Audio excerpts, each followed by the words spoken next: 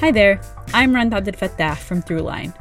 If you're listening to this podcast, you know that KQED produces exceptional storytelling that keeps you informed, inspired, and entertained.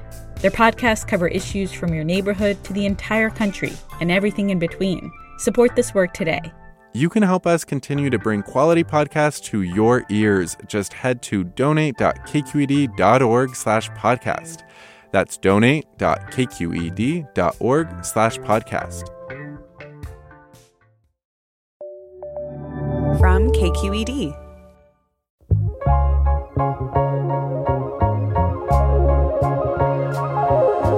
I'm Olivia Allen Price, and you're listening to Bay Curious, the podcast. But today we're talking about another project we recently put out into the world, a book called Bay Curious: Exploring the Hidden True Stories of the San Francisco Bay Area. I spoke with Alexis Madrigal on KQED Forum about how Bay Curious got its start, what's in the new book, and perhaps most fun of all, we played trivia with call-in guests on the show. So keep listening and you too can play along. We had so much fun taping this segment that we really wanted to share it with you, so we cut it down a bit, and that's what you'll hear today. If you haven't had a chance to pick up the Bay Curious book, check with your local bookstore or library. It's being carried all over the place. You can also order copies through a variety of online retailers. Green Apple Books will ship you signed copies by yours truly if that's your jam. Lastly, if you read the book and enjoyed it, please consider giving us a rating or review on Amazon or Goodreads, or just talk us up to your friends. Word of mouth is so important for the success of the book and our podcast, so we thank you for helping out on that front. Okay, a quick message, and then I'll pass things off to Alexis Madrigal.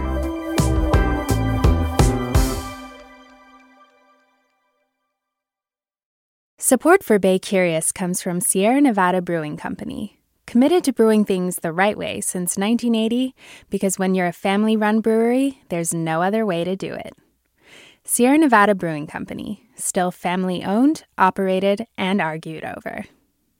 And be sure to stay tuned through the end of the show so you can play our monthly trivia game for a chance to win some cool prizes. Hey there, this is Brittany Luce from NPR's It's Been a Minute. KQED's podcasts like The Bay, Bay Curious, Mind Shift, Right Nowish, and more all tell the stories of the Bay and beyond with reliable, human-centered journalism. They aim to inspire, make you think, entertain, and expand your understanding of the place you call home. Here's how you can support podcasting at KQED. Showing your support is easy, and you can join Brittany in supporting KQED podcasts too at donate.kqed.org/podcast. That's donate.kqed.org/podcast.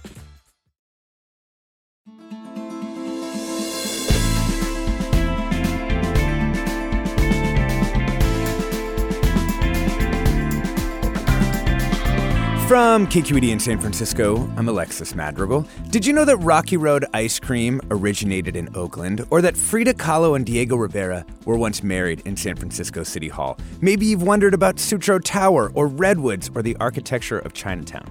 Well, today, we're joined by Olivia Allen Price, host of KQED's Bay Curious podcast, to celebrate the publication of a book anthologizing the show's reporting, forgotten histories, legendary locals, and the many quirks and oddities that make the Bay Area what it is.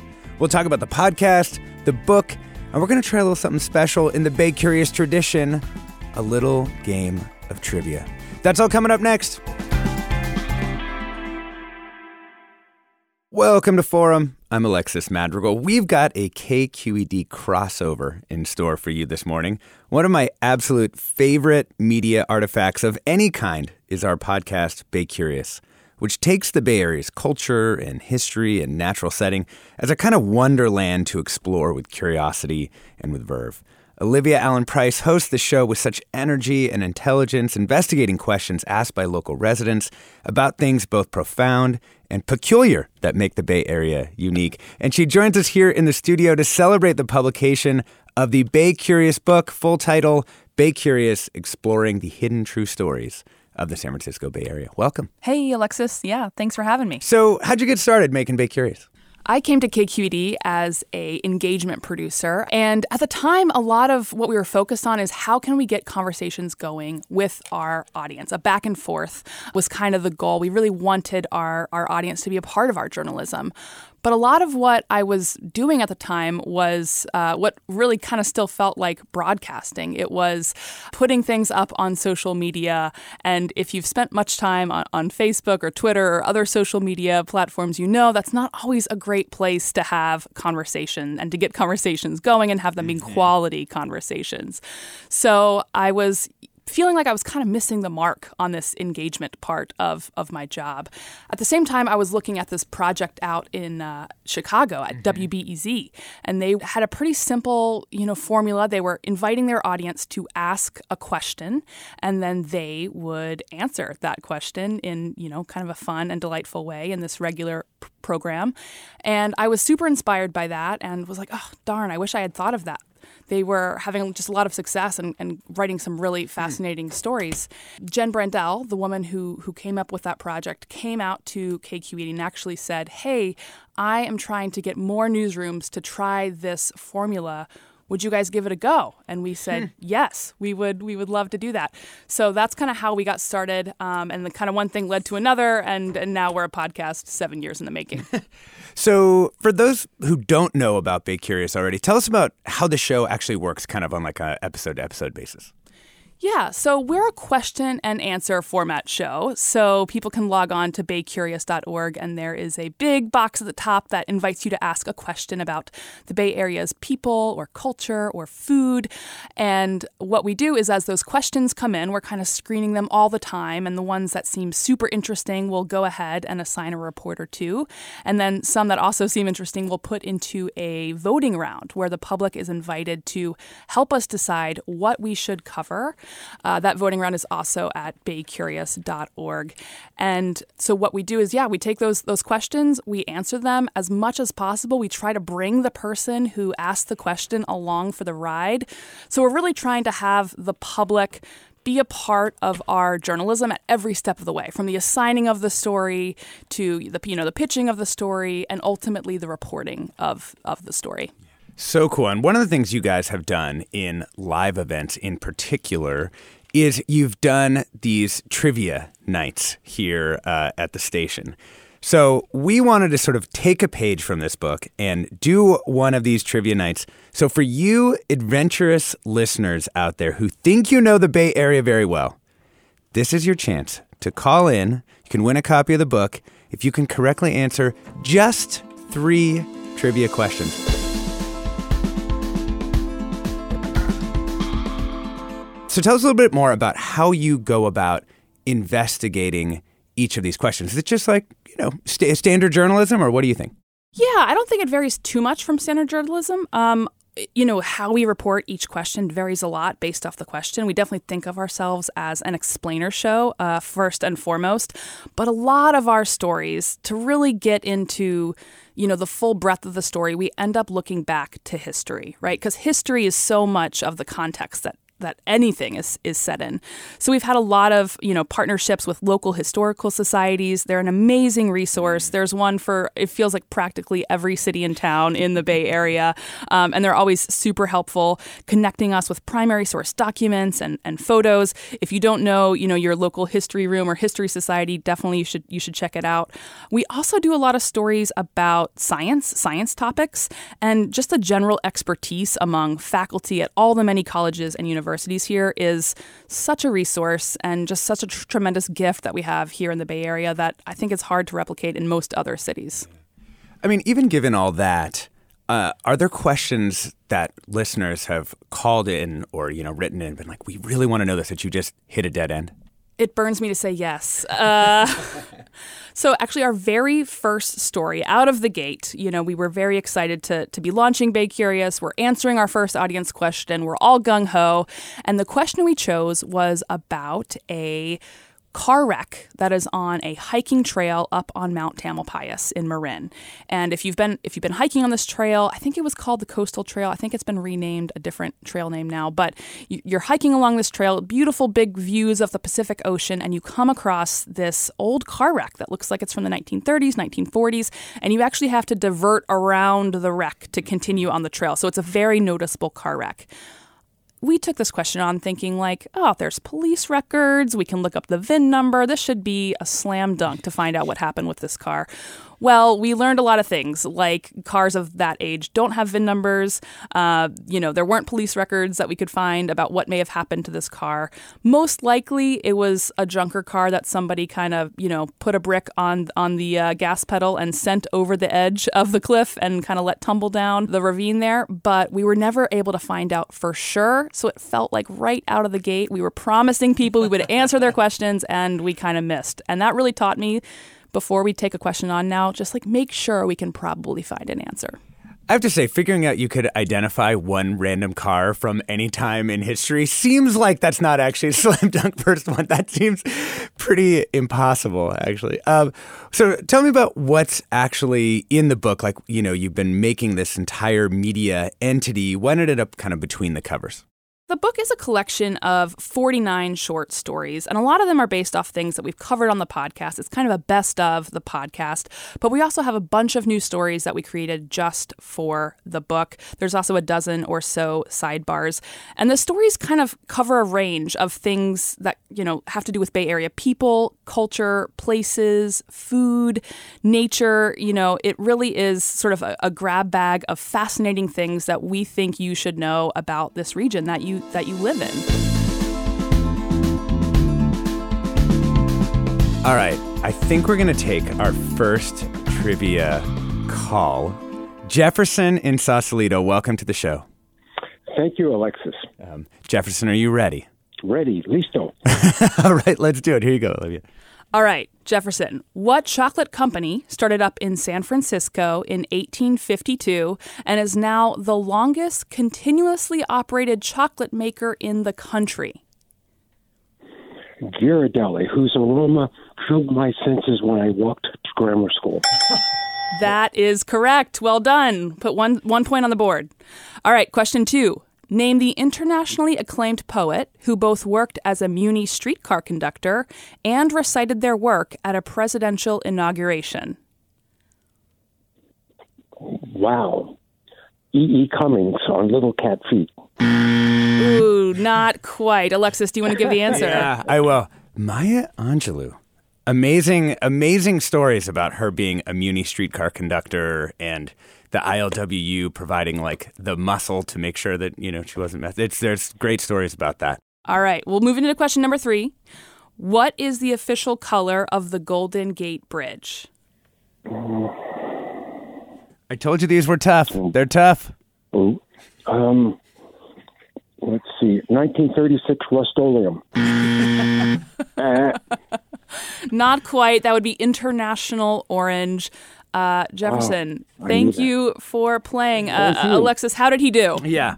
1 for 3, Jefferson. Stay on the line, though. You got to stay on the line. You may get a book anyway. I'm going to say that.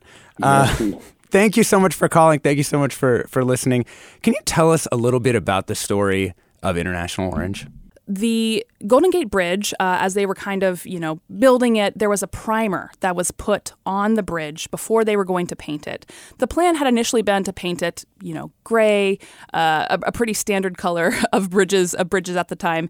And one of the designers for the bridge saw this bright orange primer on the bridge and was like, wow, that looks really nice against the green hills of Marin and, of course, of the Presidio on the other end, and ultimately was able to sort of talk colleagues into, hey, let's actually keep this bridge this bright color. So they found a paint color that was really similar. It ended up being called International Orange, and that is the color that is on our bridge today, and really is what makes it so remarkable because, aside from the color, there's actually not that's remarkable about the Golden Gate Bridge from an engineering standpoint. I've often been told that the Bay Bridge is, from an engineering standpoint, a much more marvelous bridge, but that color, you can't forget it. Let's play one more round of trivia. Nisha in San Francisco, welcome to the show. Yeah, hello. All right, Nisha, are you ready to play? Yes, I'm very excited to play. Let's take it away, Olivia. All Let's right, go. Nisha. Statistically, what is the hottest month of the year in San Francisco? September. Oh, nailed it. You got nailed it. So All right. It is September. Off to a strong start. Possibly the only hot month of the year. I don't know. Yeah. All right. Question number 2. What is the average speed of one of San Francisco's cable cars? And we have made this multiple choice. Is it A, 15.5 miles per hour, B, 22.5 miles per hour, C, 9.5 miles per hour, or D, 5.5 miles per hour? 9.5. Wow. Yes, 2 for 2, Nisha. Nisha, I'm very impressed. All right, question 3. The Rainbow Tunnel on Highway 101, just north of the Golden Gate Bridge, was officially renamed to honor this comedic actor in 2015. Robin Williams. Oh, 3 for 3, Nisha. Our first winner. Our first winner. Excellent job, Nisha. Are you like a lifelong resident? Are you a trivia hound? How are you so good at this? Well, no, I mean, I'm a Bay Area lifelong resident, but I guess I just happen to know random trivia. Well, you can play on our trivia team anytime you want. Thank you so much, Nisha, for the call.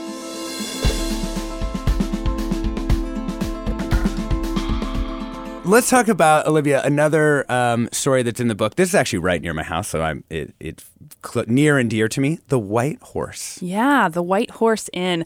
It's probably the oldest gay and lesbian bar in the United States. And I say probably because there's a couple of contenders for this title. And the origins of a lot of these bars are pretty murky because a lot of them started before, or during the Prohibition era. So were they open? Were they not open? We're not really sure. And also because, homosexuality was not legal for a time in American history. So if these places were friendly to the queer community, it was not advertised in the mainstream. It was not something that may have been talked about or written down in newspapers or other primary source documents that we're looking at. But the White Horse does allege that they are the oldest continuously running gay and lesbian bar in the United States. And it still remains a wonderful place today that, people can kind of go and find a great community. I love one particular show there, the Rebel Kings of Oakland. They're a drag king group. We actually had one of their performers, Vera, came and performed at our book launch here last Tuesday. And if you're looking for it now, it's not hard to spot because it's right there on Telegraph, and there's a big rainbow sidewalk painted right outside, so you can find it. Let's talk about another. This is kind of one of the areas that's of difficult history here in the Bay Area. And it's a place called Port Chicago. During World War II, the entire military was segregated, and that included the Navy. And black sailors were usually given one of two jobs. They were asked to cook for usually white servicemen, or they would be tasked with loading and unloading cargo. Locally, it was from ships. And a lot of times that cargo was ammunition, bombs, warheads, other very dangerous things to be handling. And to be doing this, they were given very little training, almost zero training, actually. And so this was happening out at Port Chicago, which was a munitions depot east of Martinez here in the Bay Area. And in July of 1944, there was a massive disaster. 2 large explosions ripped through Port Chicago. They actually registered as a 3.4 on the Richter scale, which is what we used to measure, earthquakes at the time. And shaking was felt throughout the Bay Area. Now, 320 people were killed in these explosions, and 202 of them were black soldiers who had been, loading this ammunition. What caused the explosions has never fully been determined because so much was destroyed. But, it's believed that probably there was a loading mechanism that may have failed and dropped a bomb actually on a ship that was already loaded with a bunch of explosives. Now, after this disaster, black sailors were told to clean up the mess, and that included, the bodies of their friends and comrades, while white officers were given time off to grieve. when the black soldiers or sailors were asked to, start working soon after at another nearby facility doing the same work in the same conditions without any kind of additional training, 50 of them refused. And they were ultimately put on a mutiny trial that attracted a lot of national and even international attention. And, I'm going to skip over some details here, but it's all in the book. But ultimately, sort of all the attention that was on this group of people during this time helped to really just push the ball forward in desegregating the entire military. We're talking Thurgood Marshall got involved, FDR and Eleanor Roosevelt got involved, all those things. Yeah. And at the same time, a lot of those same black sailors also, after the fact, were not really supported, right? They still had that. It's not like the charges were expunged or they were exonerated, right? They still had to deal with that. Yeah, they spent many years in military prison, and then for the rest of their lives, were dealing with this mutiny charge on their records, which of course made employment really difficult. And to this day, I don't think that this country has made amends or done anything retroactively to expunge those records. Yeah. All right. Before we go back to trivia, I do want to talk about an entirely different thing in the spectrum of things that you cover, which is Rocky Road ice cream. Ooh, this is one of my favorite stories. Long story short, Rocky Road ice cream was definitely invented in Oakland in the 1920s. It was the Great Depression. At the time, ice cream came in 3 flavors. You had chocolate, you had vanilla, you had strawberry. It's hard to imagine now in our world of matcha tea and coconut almond crunch or whatever it might be in your freezer. That's what's in mine. But, we kind of, originally had these 3 basic flavors. And somebody in Oakland, I'll get to the who's in a second, but somebody in Oakland thought, hey, we've hit the Depression. It's the Rocky Road of life. What if we put some stuff in the ice cream? So they put in some nuts. I love that you actually had to innovate that. Someone had to be we could put in ice cream, some stuff. We could put stuff in ice cream. So put in some nuts, put in some marshmallows. Voila, you have Rocky Road. It ends up being, this sensation and really starting this whole genre of putting stuff in ice cream that, again, feels so familiar to us now. Now, what is at the center of this debate is who that person was who decided to put the stuff in the ice cream. On one hand, one side of the argument is it was William Dreyer, founder of Dreyer's Grand Ice Cream, started in Oakland, of course, now in supermarkets across the country. Sure. On the East Coast, it's Edie's. I don't know why, but it is. And then on the other hand, it could have been this guy, Melvin Fenton, who you might recognize that last name because he is the grandson of the original owner of Fenton's Creamery.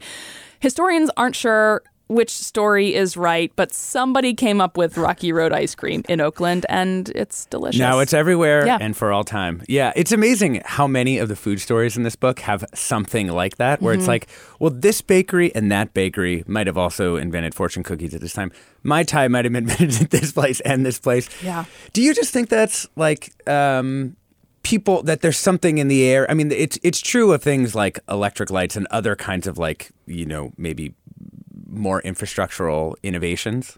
Yeah, I think especially with food. I mean, almost all of our food stories, it feels like there's a little bit of controversy. It's a little murky. The origins, there's a couple things happening simultaneously.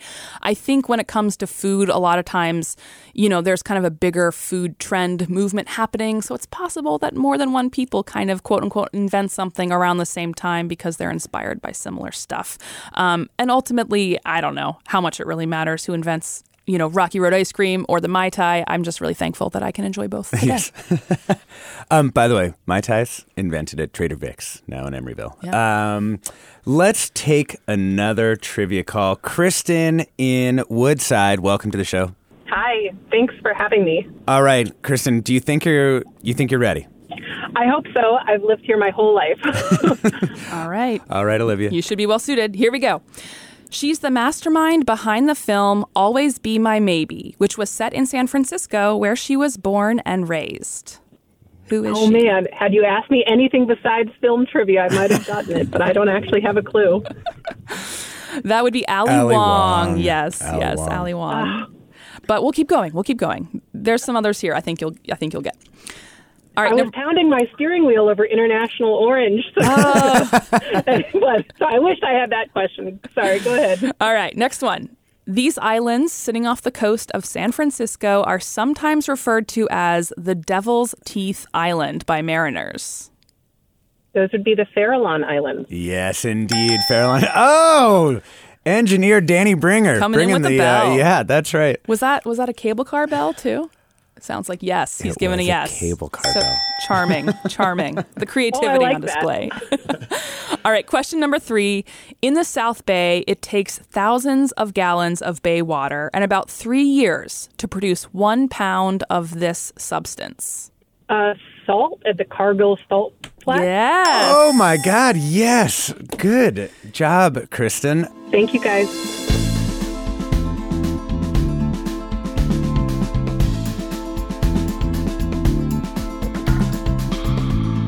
You all don't just deal with sort of the human side of the Bay Area. You also deal with, kind of our natural setting in these ways that can be really beautiful. And one of the pieces of the book is to talk about our redwoods. Yeah, our redwoods. I mean, what's not to love? I learned some things, though, as we were putting the redwood story together for this book, including there are 2 different kinds of redwoods in California. There's the Sierra redwood, which is up, in the mountainous regions, in the Sierra, as it's named. Mm-hmm. And then we have the coast redwood, which we find all along the Pacific here, sort of in Northern California. The Sierra redwood actually is only in a couple of groves, like I think a dozen groves or so in the Sierra, and those are definitely endangered by climate change, as are, unfortunately, our coast redwoods here on the coast. We're definitely seeing some shrinkage of the amount of land that is occupied by coast redwoods all over Northern California.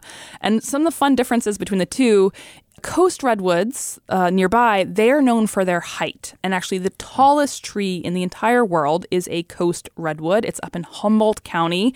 It has a name, Hyperion. It's 380 feet tall, which, Alexis, imagine a football field in length.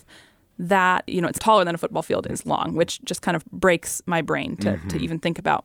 And then, of course, the Sierra redwoods are really known for their just overall mass. They're, the fat trees up in the mountains. And one other fun thing that I didn't know, redwoods at this point are mostly in California, a little bit in Oregon, but generally in this region of the world and nowhere else. However, at other times on this planet, other times, with different climate, redwoods have had a much larger range. Oh, that's so interesting. Also, here's my fun fact about redwoods.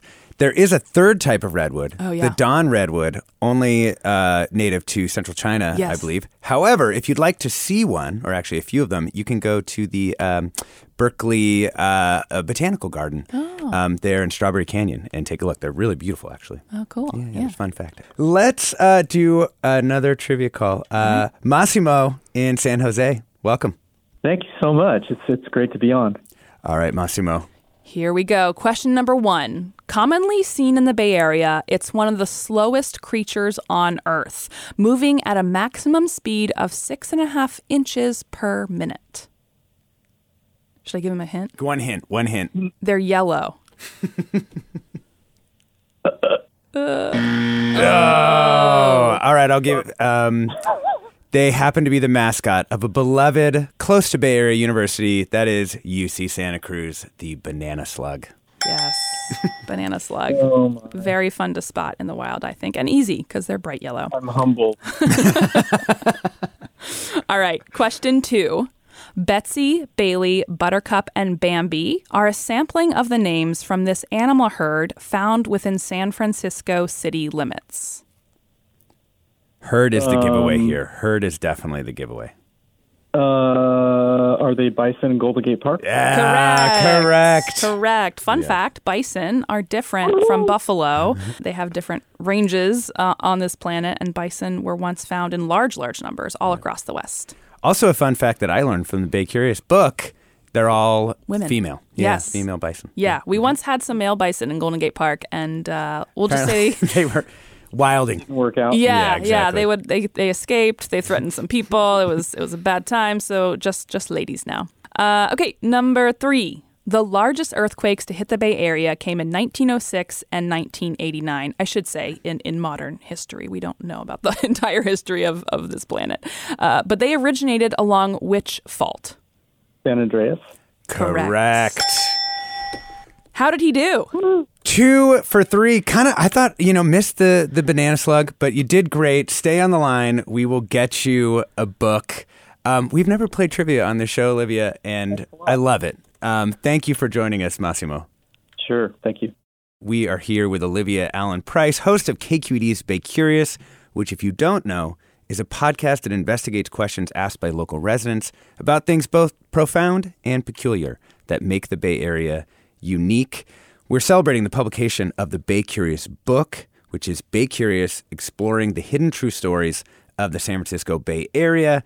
There are 49 stories in the book, as well as a variety of sidebars. You can learn about Mai Tais and redwoods and all kinds of things. Couple of comments to read. Chris writes in to say, I just wanted to say how much I love Bay Curious, and especially this segment. Being a second-generation kid, I visited both sets of grandparents in Chinatown and the Sunset nearly every weekend of my childhood.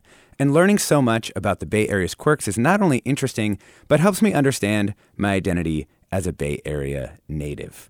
Nice. That is exactly what we want to hear. Right? That's exactly the feeling you want to leave people with. So I'm so thankful to hear that. Thank you.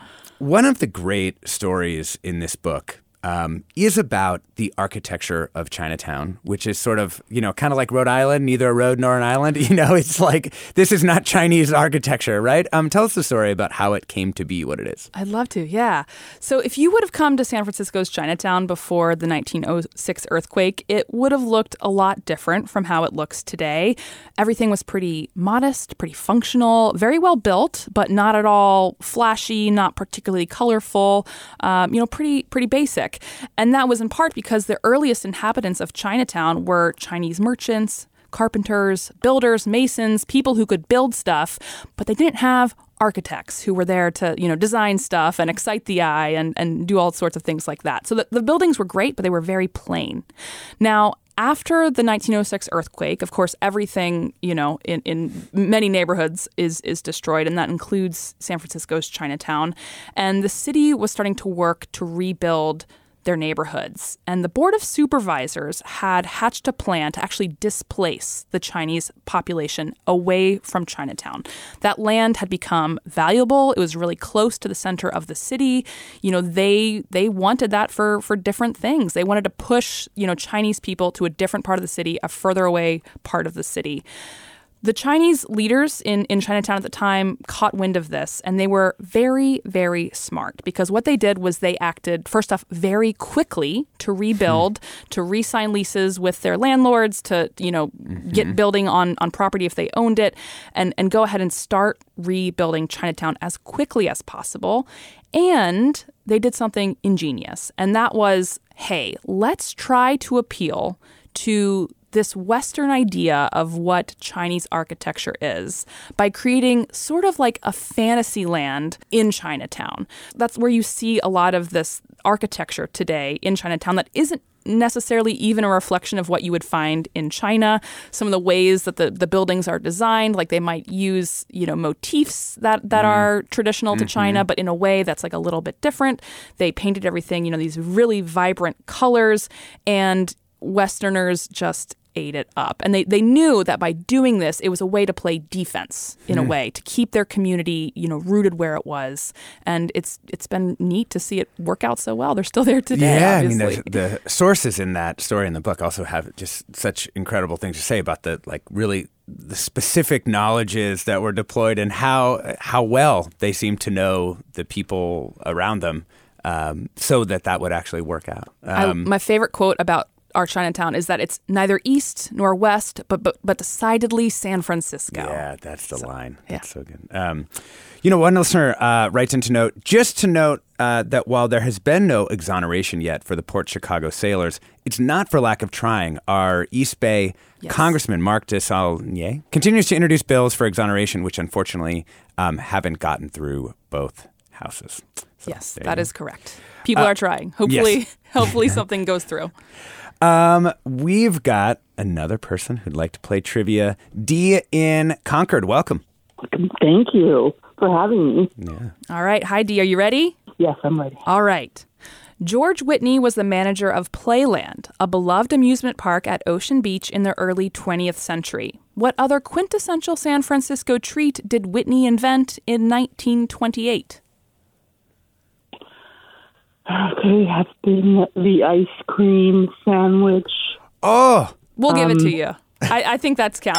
That counts as it, yes. The It's It ice cream sandwich. Yes, It's It. Yes. Born from Playland out in Ocean Beach. This is one I hope you know. I'm convinced people will know this one, but the producers here are not sure. What Bay Area city has the motto, "Climate best by government test"? Could it be Alameda?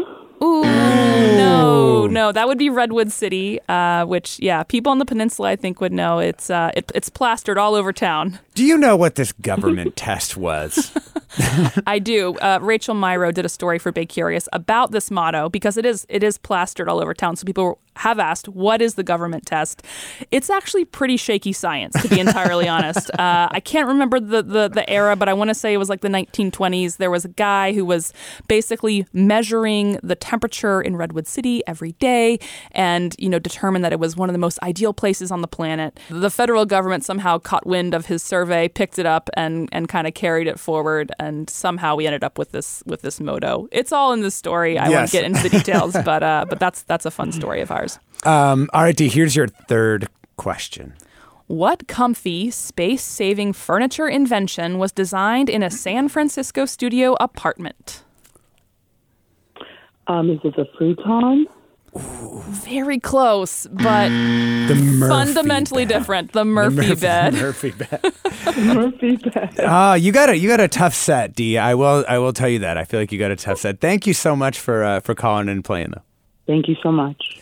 Olivia, I want to talk about another myth bust that you do in the book, kind of similar to the Climate Best by Government Test, which is about Mount Diablo and how far you can see from it, right? This claim got rolling that you could see more land than anywhere else aside from the top of Mount Kilimanjaro, even though it's only like 4,000 feet tall or 3,800 Yeah. I mean, if you've been up to the top of Mount Diablo, you can kind of see how you could make that claim. But yes, it was a widely circulated claim, actually still is in circulation to some degree today, that from the top of Mount Diablo, you can see more land on Earth than anywhere else on Earth. It's called a viewshed, is what the scientific term for that is. Had the largest viewshed on the planet. Eventually someone did some math and determined that no, in fact, Mount Diablo does not have the largest viewshed on Earth. I think it's Kilimanjaro, but I would need to double check our story about that actually. But what is pretty fun is that you can go to the top of Mount Diablo and see sometimes as far as like Half Dome in Yosemite. It is still a spectacular view, if not the largest on Earth. Fair enough. It is an amazing view, totally worth doing, even if it's not that, world historical in that way. A couple other, fun comment here. Mike writes in to say, I recently found out that the average depth of San Francisco Bay is only 12 to 36 inches between Hayward and San Mateo to San Jose. That seems so shallow. Yeah. Does this mean one can walk in the bay there? Ooh, good question. I mean, muddily, grossly. I mean, I will say we get a lot of questions about why there's not more ferry service around the southern part of the Bay Area, and that is why. It is just too shallow to run a ferry through there. Yeah. Let's get another trivia caller. Let's get David in Fremont. Welcome. We'll play fast before the break. All right. What soda company was the first to be sold in cans? Shasta. Correct. Shasta, nailed it. Well done. All right. They did it in 1953. Number 2, what bookstore in the Bay Area was home to the literary luminaries known as the Beats? Oh, I love this one. That would be City Lights. City Lights, that's right. All right, let's see if you get 3 for 3. This Bay Area city is known as the garlic capital of the world. Thank you for giving me 3 easy questions. This would be Gilroy. Excellent work, David. You went 3 for 3. Stay on the line, of course. I love that Gilroy is the garlic capital of the world. Oh, yeah. We also are known for some other fruits and vegetables, though, too, right? There's like the Delta asparagus. Are there any other favorites that you have? Ooh, fruits and vegetables. Or foods in general from the... Foods in general. I mean, I really come back a lot to our cocktails. I'm a lover of cocktails. So I love that the martini has roots here in the Bay Area. Another one that it's like, was it here? We're not sure, but likely in the Bay Area.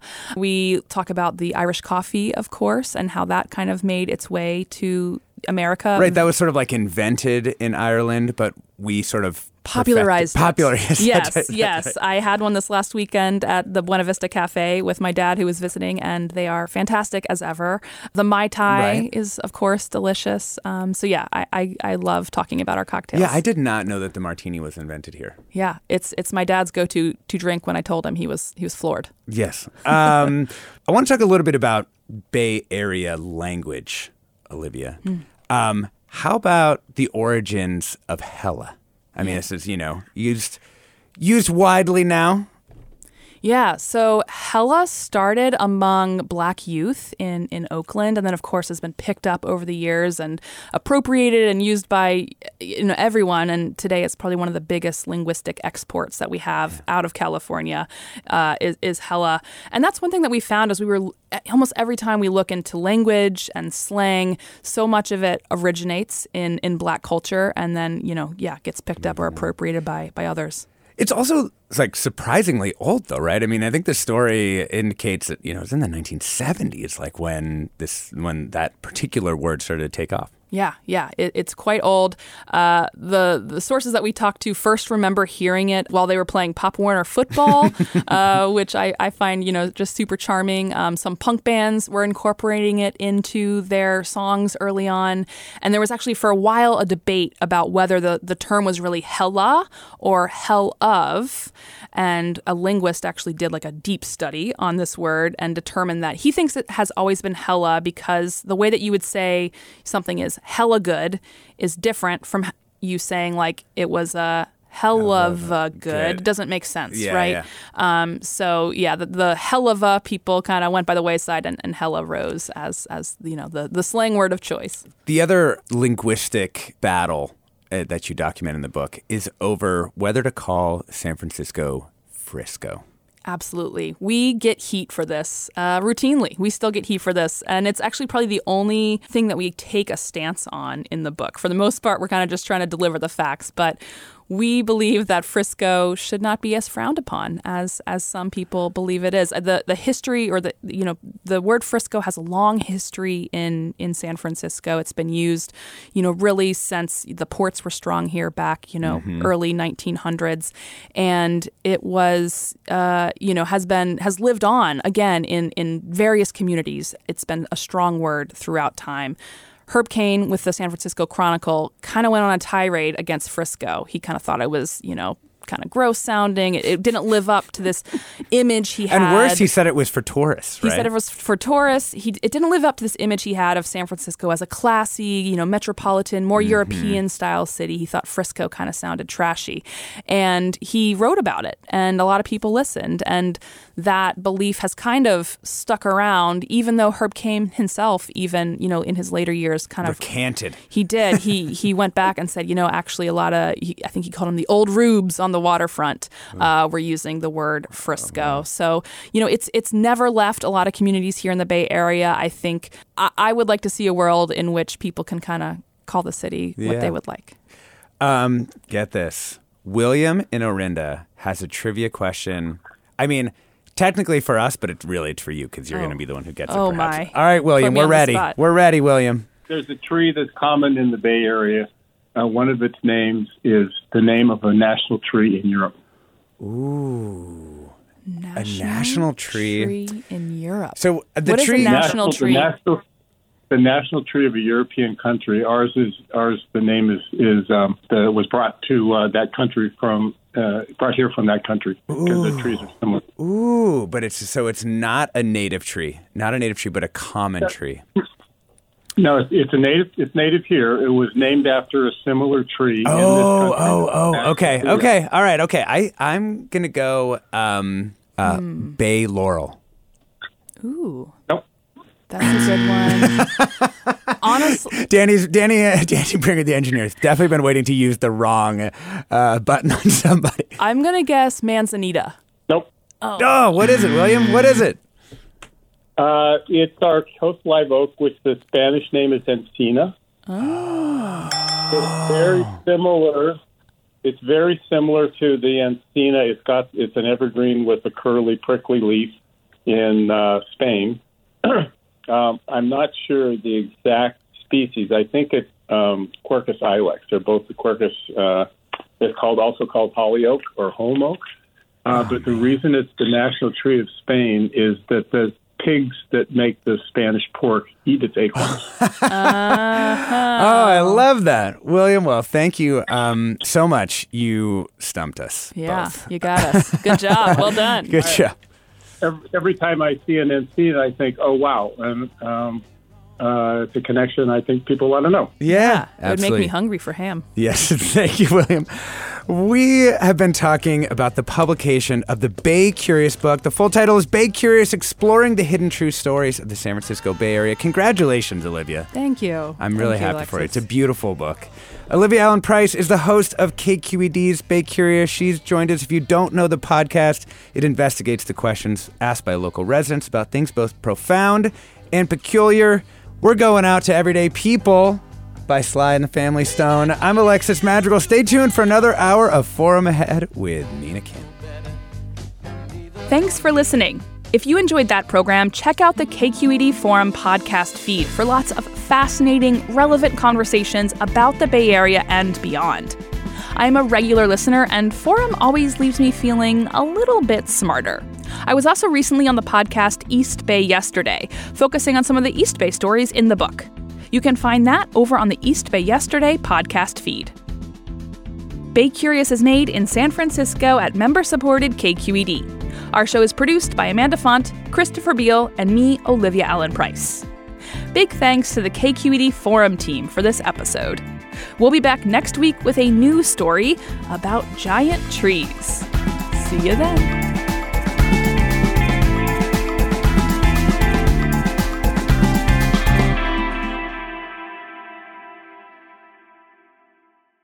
Hi, Bay Curious listeners. Are you ready to play May's trivia game?